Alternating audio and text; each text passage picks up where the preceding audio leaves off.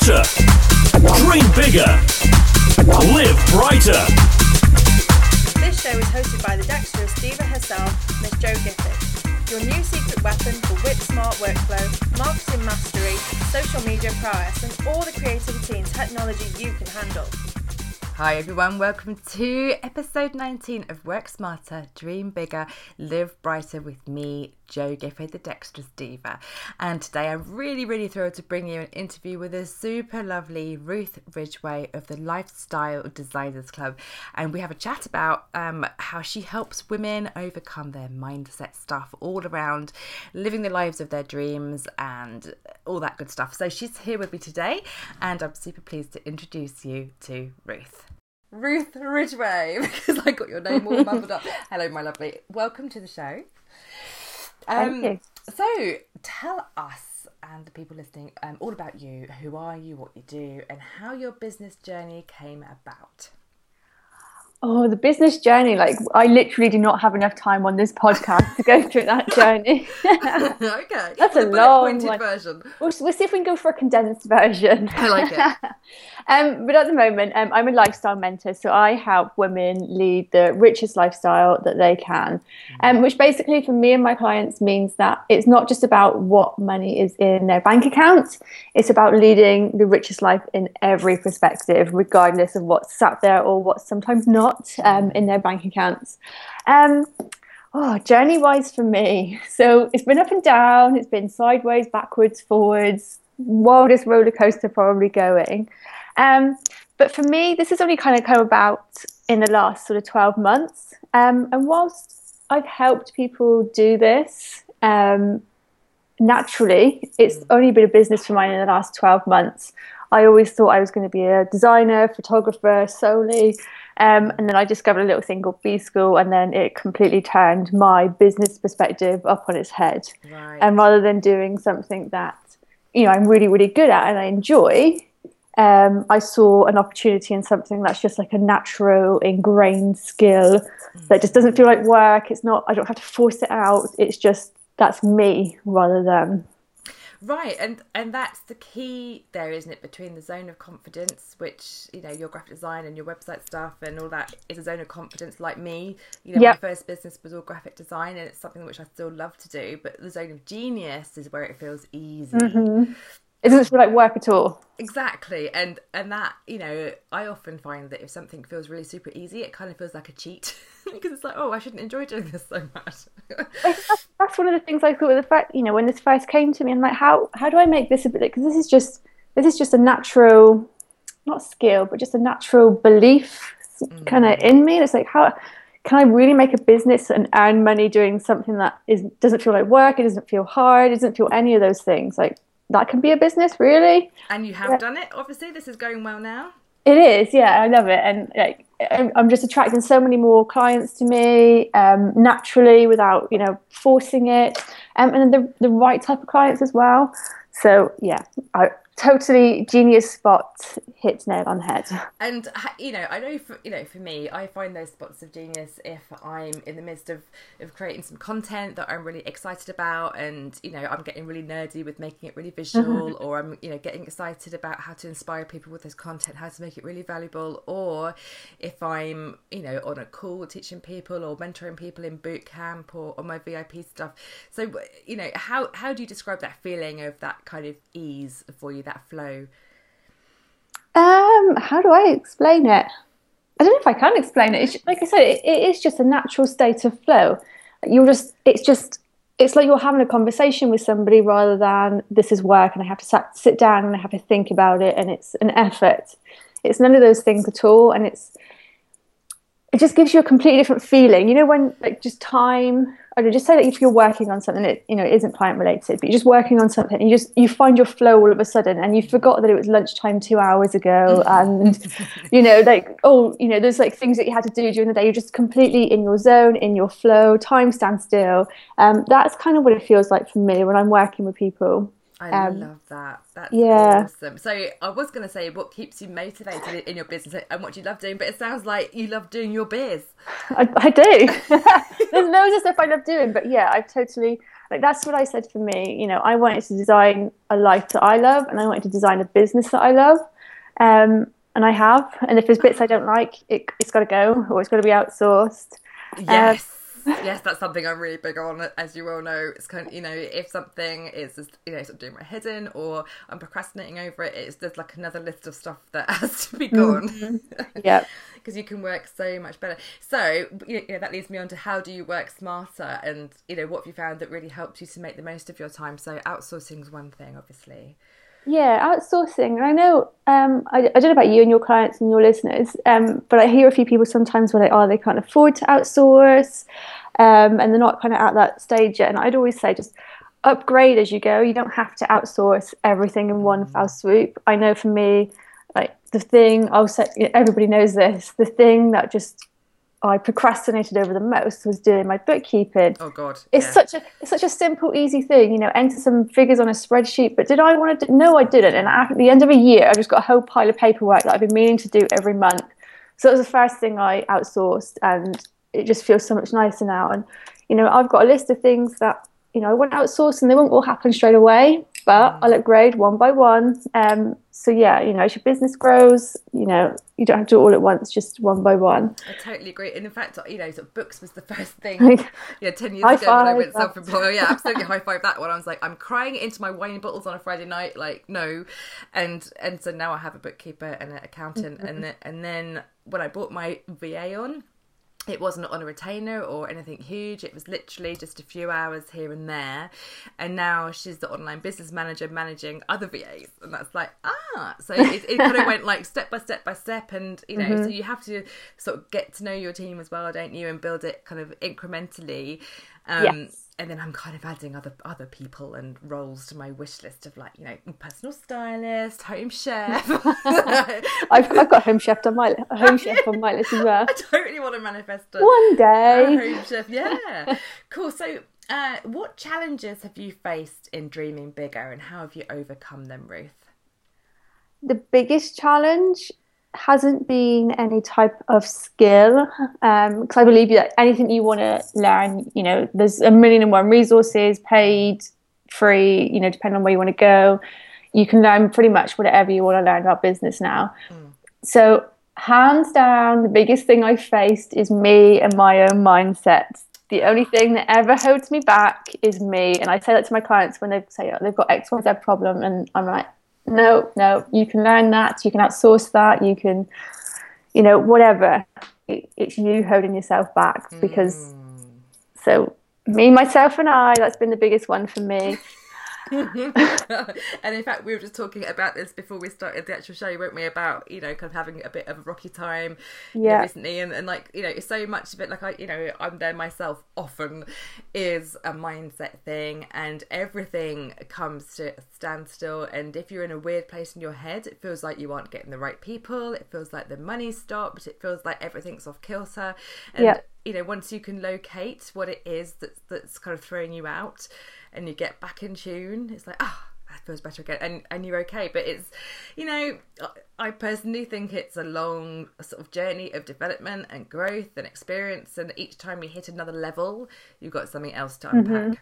I was going to say the same thing. I don't think it ever goes away. Every time you up level or you look to expand or develop yourself and your business, it comes straight back in again. You think you get immune to it, but no, as soon as you up level, it comes straight back in. In fact, in my last little episode of a pity party, for one, I was like, oh, it's all going terrible, blah blah blah, and then I was like, wait a minute, Miss Diva, if you look back to even how business was like a year ago, it is, you know, you can't even compare the two. It's like two different people, two different businesses. It's just, you know, skyrocketed. Like, how in awe, you know, of myself would I have been a year ago?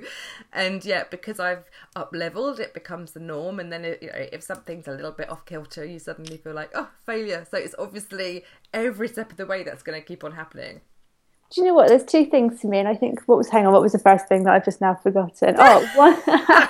You know, when it's just like on the tip of your tongue and you're halfway through the sentence, you've forgotten it already. No, I think the first thing is just understanding that you're going to have these moments, and sometimes they will feel super crappy and uncomfortable and all of those kind of things, but just realizing that they're okay, and just just realizing that you're going to just having that awareness that you're not the only person that goes through it at all. And I think it's this every entrepreneur has this journey that they go on and they feel these feelings, so they come. Where do you go if you need support, Ruth, around those mindset things? Well, I've got a couple of friends that I turn to, and the first place, if anybody follows me on Facebook, they will know what a beach addict I am. So they will see 1,000,001 beach photos. So you can generally guarantee I'm either just, I'm taking an hour out and the beach is my favorite place, or I need some headspace. Yes. So I've gone to the beach.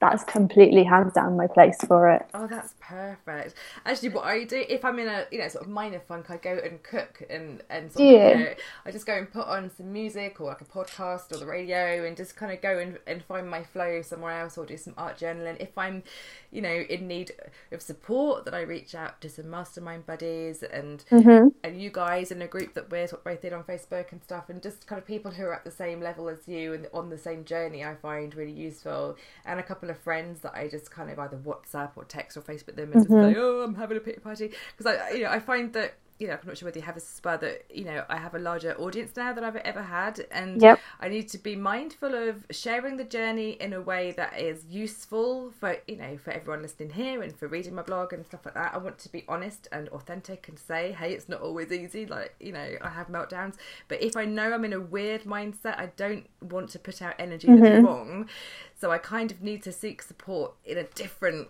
corner of the interwebs. Yeah, I'm the same. Do you know what I was going to say? That's the other thing I was going to say just a minute ago, because I know it's quite against the grain. Like on blog posts generally, you're told if you're in business, you don't have a date on your blog posts because you make them evergreen. They're just they don't. What's the words I'm looking for? They don't kind of. You're not dated. They don't expire. And I'm like, I've just gone completely against the grain on that, because I've wanted all of my blog posts to have a date on them, and the reason I want that is.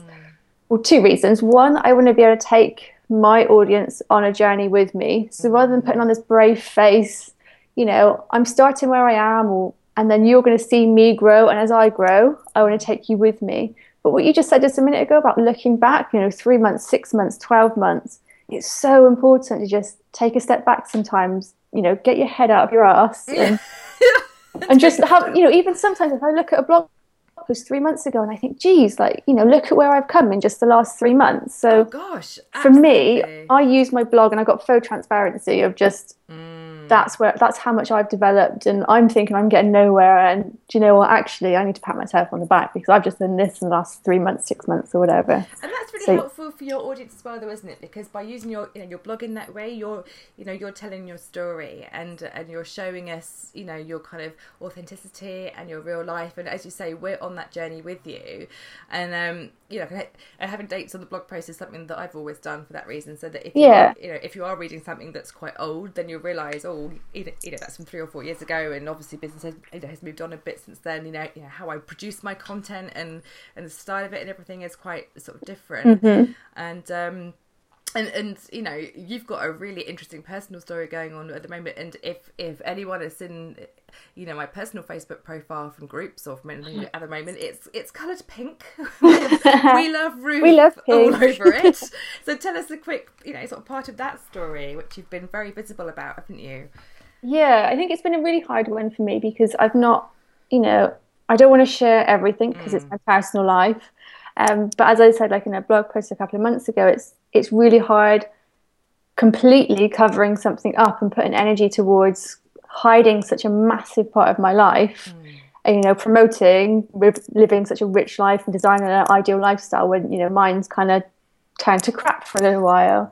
But yeah, my partner, my boyfriend, last summer he was in an accident and he's been paralysed, so he's been in hospital for the last we're coming up to 9 months now. Hopefully he'll be out next month. But yeah, I think it's been a challenge journey, emotional one, and taking people on that at the same time as growing such a new business in its complete infancy stage as well. But like I said, oh gosh, pressure, immense pressure, and actually, totally. you're so right, because I know when I first encountered you online and we were chatting, I had no idea that you had this enormous, like, not secret, but this piece of your life that you were dealing with. And of course it's personal, and why should you tell all of us? And, totally get it. But when you shared that, the support for that was, it was massive, wasn't it? Really? Huge. I work, and I was really nervous. Like I said, if anyone's read my blog post, I was really nervous sharing it because, is it too personal to add on my website? It's my business. It's my professional side. But yeah, the feedback, the support I've had, especially from like the online community, has just been like, I've just wanted to go around somehow and individually thank everyone. Everyone's been so amazing. But I can't. Yeah, well, that's awesome. People are just amazing sometimes. Oh, I will share that link to the post in the show notes, obviously, as well, so that people can kind of see, what happened, and we could obviously see your side. So, just briefly, Ruth, what advice would you give to others? Oh, we're talking business. I was talking, what's Ruth's little sort of, what's your motto or like a mantra that's working for you right now that we can take away with us? Do you know what? I don't know if I have a motto or a mantra, but I would just say no. Do you know what? I'm gonna change that. Mm-hmm. I don't know if I have an official one, but I would say for your audience, and the thing that I find most of my clients that I help them with is them giving themselves permission to want what they want. So I see so many women.